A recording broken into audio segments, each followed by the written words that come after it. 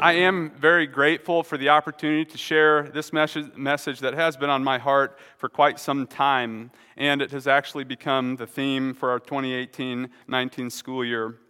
But first, what I'd like to do is to share a story with you. As a teacher, I had a student in my class. Today I'm just going to call him Johnny, okay? Right? Isn't that normally how our education stories go? Sorry if your name's John or Johnny. But anyways, I coached Johnny, but I also had him in my classes, and getting Johnny to read anything was a struggle. I don't know, any of you guys have kids, or getting them to read is a real struggle. Well, during my homeroom class, Johnny came up to me and said, "Mr. Culpepper, I don't have a book." So I'm thinking, yeah, sure, I've got books. Go snag one in my closet over there in my classroom. So Johnny, the huff, eye roll, like, sure, okay, and grabs one out. Well, he spent some time digging around, but he grabbed one, and he sat down at his desk and started reading it. And so I'm thinking, cool. Johnny's reading, right? I mean, this was a big deal for Johnny. And I saw his face light up, and so now I'm really getting worried. Like, this kid's really excited about reading. And he read the whole hour. The story continues to blow me away. And then the bell rings, and Johnny closes the book, and he runs up to me, and he says, "Mr. Culpepper, can I take this book home?" I'm like, are you kidding me? Like, we have found the book that Johnny is really excited about reading. Life-changing, right?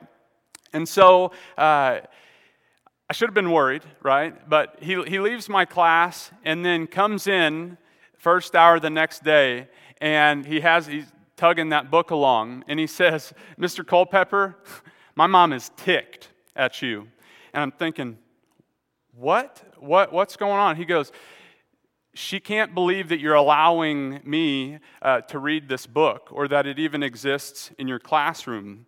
And so immediately the story changed for me. I began to reel, like lots of questions going on, like I'm sure you're probably asking questions yourself right now.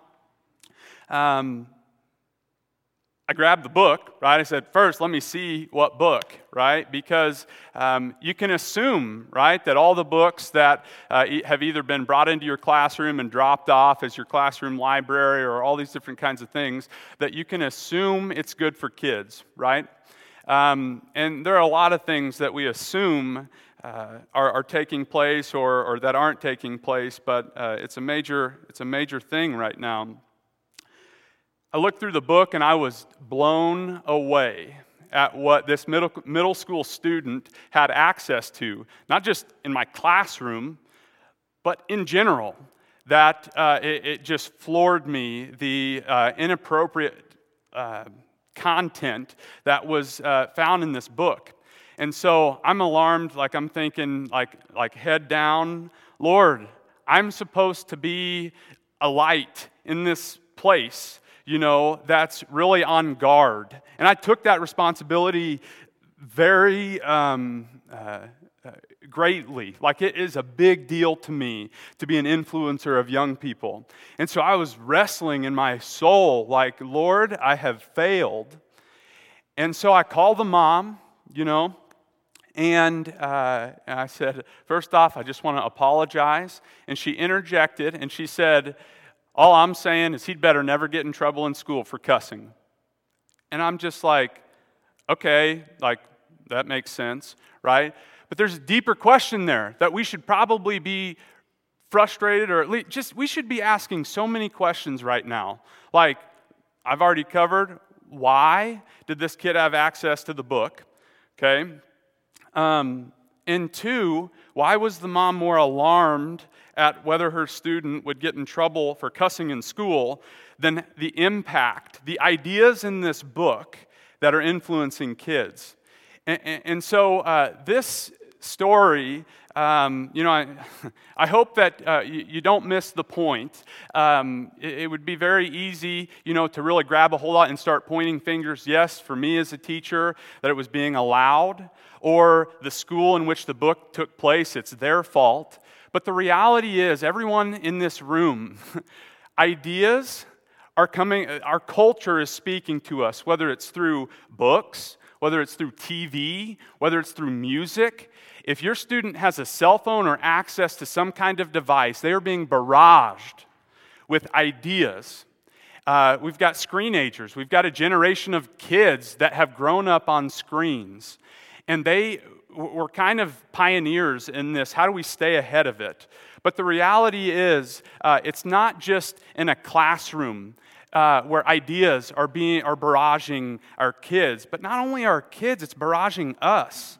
It's barraging everyone who's sitting in pews around the nation today. And so we should be concerned, but that's not the end of the story. So I just also want you to be thinking about these patterns are very much in opposition to biblical truths, and they indicate that we are living in a post-Christian world. Okay, so rather than finger pointing, we need to get really good, like Daniel or Ezra or Nehemiah or these exiles that got really good at living as minorities. We essentially, the one thing you can assume is that it is uncommon to think biblically. It is uncommon. We are here. And so anytime you begin to stop and think, how is this impacting our kids today? That is an uncommon thought process. And I want to urge you to be uncommon in how you think about everything. And so that's actually what I'm going to get into in just a moment. There are so many biblical parallels about being uncommon and really to think biblically. And I shared with you just a little bit about Daniel and how he went about living in exile. And I think that speaks volumes for us today, that rather than complaining or, pointing fingers about we're living in exile, it's the way it is.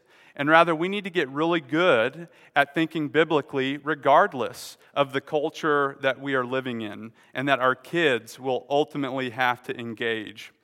And so our school verse this year is Romans 12:2, but I want to elaborate just a little bit on Romans 12:1 and 2. So, Bo, if you could pull that up for me.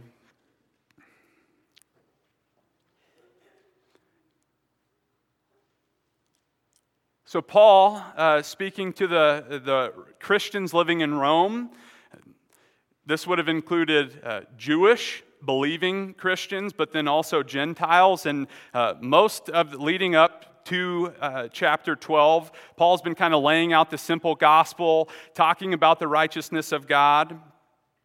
And then chapter 12 in the early verses gets really, okay, what is our response? And so I'm going to read here. Follow along with me if you would like. It's also up here on the screen. Therefore, I urge you, brothers and sisters, in view of God's mercy, to offer your bodies as a living sacrifice, holy and pleasing to God. This is your true and proper worship. Do not conform to the pattern of this world, but be transformed by the renewing of your mind. Then you will be able to test and approve what God's will is, His good, pleasing, and perfect will. There are a couple takeaways that I want to focus in on today as we reference these verses. Our proper Christian response is to be a living sacrifice. And so when Paul speaks here, therefore, that connects back to everything he's been talking about. In view of God's mercy, His righteousness, His grace, Our response is to be a living sacrifice. Any of the Jewish believers that he would have been talking to would have really understood what living sacrifice meant. It would have carried great weight to them, right? Abraham offering Isaac, Jesus, the ultimate living sacrifice. That this is no half in, half out responsibility that we have as Christians, but rather it is a whole offering of ourselves to live as a sacrifice. That we are to dedicate our bodies, our words, our actions as a sacrifice in light of everything that God has done for us. And right now, just kind of what I was speaking about, like as far as the ideas that are influencing the church today, the most, I guess, ear-tickling or most tempting thing to do is to have one foot in a cultural worldview and another foot with your biblical worldview. So you're kind of caught in the middle ground between the two. And when I read this here, this isn't a dualistic call that we've been given. It is a wholehearted, full-in, like game time. This is our response, that we are to live as a complete living sacrifice. And so this should have major implications for everything we say, we do, we think. We must reject dualism, the temptation to even think that God just comes to our story when we need Him. Our kids need to know that they are playing a role in the bigger story, and the author is the creator of the universe. It's kind of that thy will be done. It trumps our will every time. And there's a quote, or it's actually a part of a song from Torrin Wells right now. Hard truths in ridiculous grace. Our kids need to know that. So often right now in this cultural moment, feelings are trumping truth.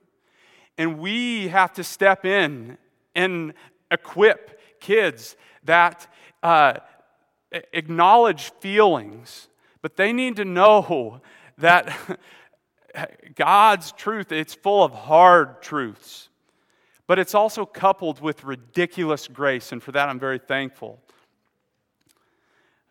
Another takeaway, and this really kind of brings it home for what it means to be uncommon.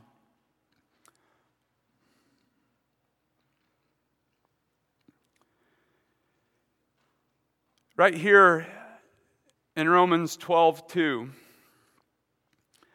Do not conform to the pattern of this world, but be transformed by the renewing of your mind.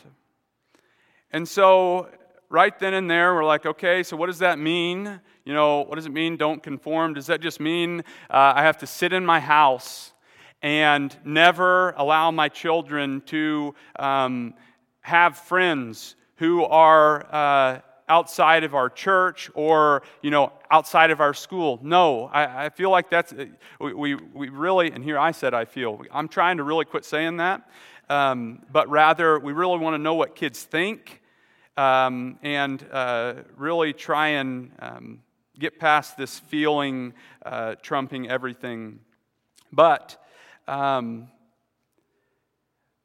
we must think biblically about everything, and that's kind of a tagline coming out of Biola University. And I think I've had people ask me, what do you mean by Christian worldview?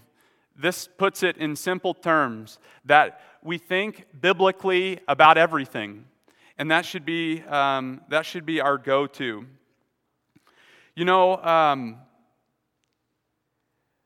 Not conforming to the pattern of this world at times may be very unpopular.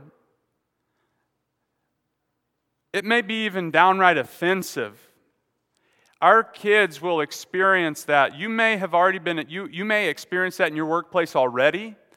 One in particular for me teacher I was working with, things had been kind of going really well. I'm like thinking automatically right away, I knew that our worldviews were very different from one another. But when asked, I gave a response on what my stance was on a current hot topic issue today. He was alarmed. He was deeply offended, busted out of my room, essentially saying, I've got to really think hard about this. I don't know if I can work with you. And in addition to the story I just shared with you, for me, that was a huge personal experience of, wow, we are here. Just by simply giving my stance, one that is very plain in Scripture. I offended somebody, and I was tempted in that moment to cave to cultural feelings and begin to question God's whole story. Is the Bible true? Did you really create the universe? These kinds of questions that we tend to ask in hard times like this. And if I, as I still feel like a kid sometimes, but a 25-year-old, 26-year-old, I was trying to grapple with questioning everything I had ever known and believed in. If I, at 25, am doing that, our kids, it's right in their face every day, and it's impacting you. We must really be on our A game here. The word transform in verse 2 really comes across from the Greek as metamorphosis. So you really should think like a butterfly, a true changing, transforming from the inside, right? God's truth. Becoming more in tune with God's truth as Jesus is living inside of us, knowing whose we are, letting that change us from the inside out. You see, culture today is shouting loudly. It's barraging. There is a war of ideas going on right now, and it is trying, these ideas will try and, they will try and give external pressure to your kids to get them to think culturally first, feelings. And there's some big questions here. What does love mean? What's the true meaning of relationships? What does it mean to be a human being? All these big questions. Culture has a lot to say right now, and they're screaming it. But we must focus in on God's Word and let that transform us from the inside out. The renewing part here is an ongoing process, and I love that. I love that I'm not a finished product yet, that I'm in process. That's what gets me up in the morning. And that's what I love about being a Christian education ministry. That's a lifelong learning process that we engage our kids. This is what I get excited about. It's kind of changed the game for me, but really focusing in on what the purpose of education is. And here we get to just very plainly speak right at it. The reason that we are in education is to learn more about God's truth that's revealed to us through the different subjects, not just Bible, but everything we are learning about is a learning experience about our Creator, the order and the beauty that is part of creation. We have a great opportunity here. And I love to see kids get excited about, but that is a philosophy of education that I can stand on. Not just to learn everything we possibly can of the world.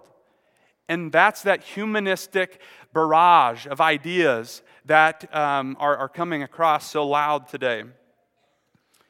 And so, what I mean by lifelong learning, I didn't include the statistics, but, as far as,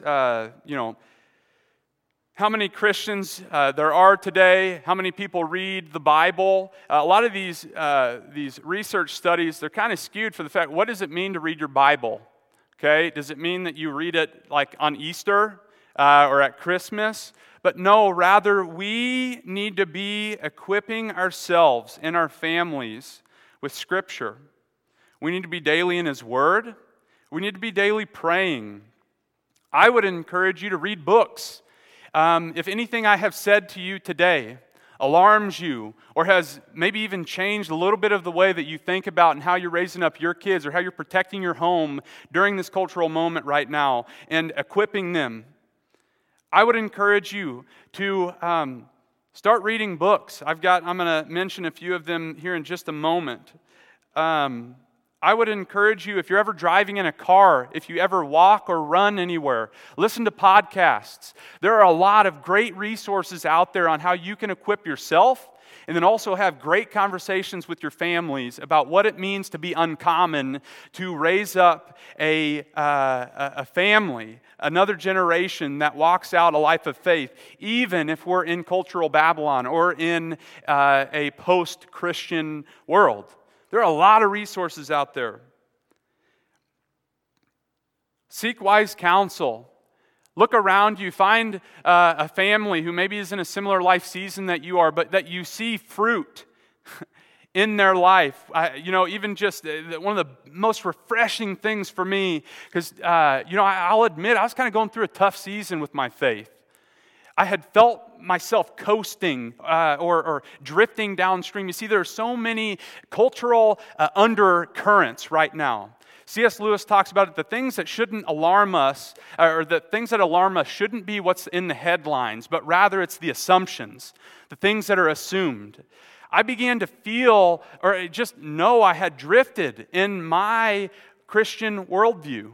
And I would imagine you may have had a similar experience yourself.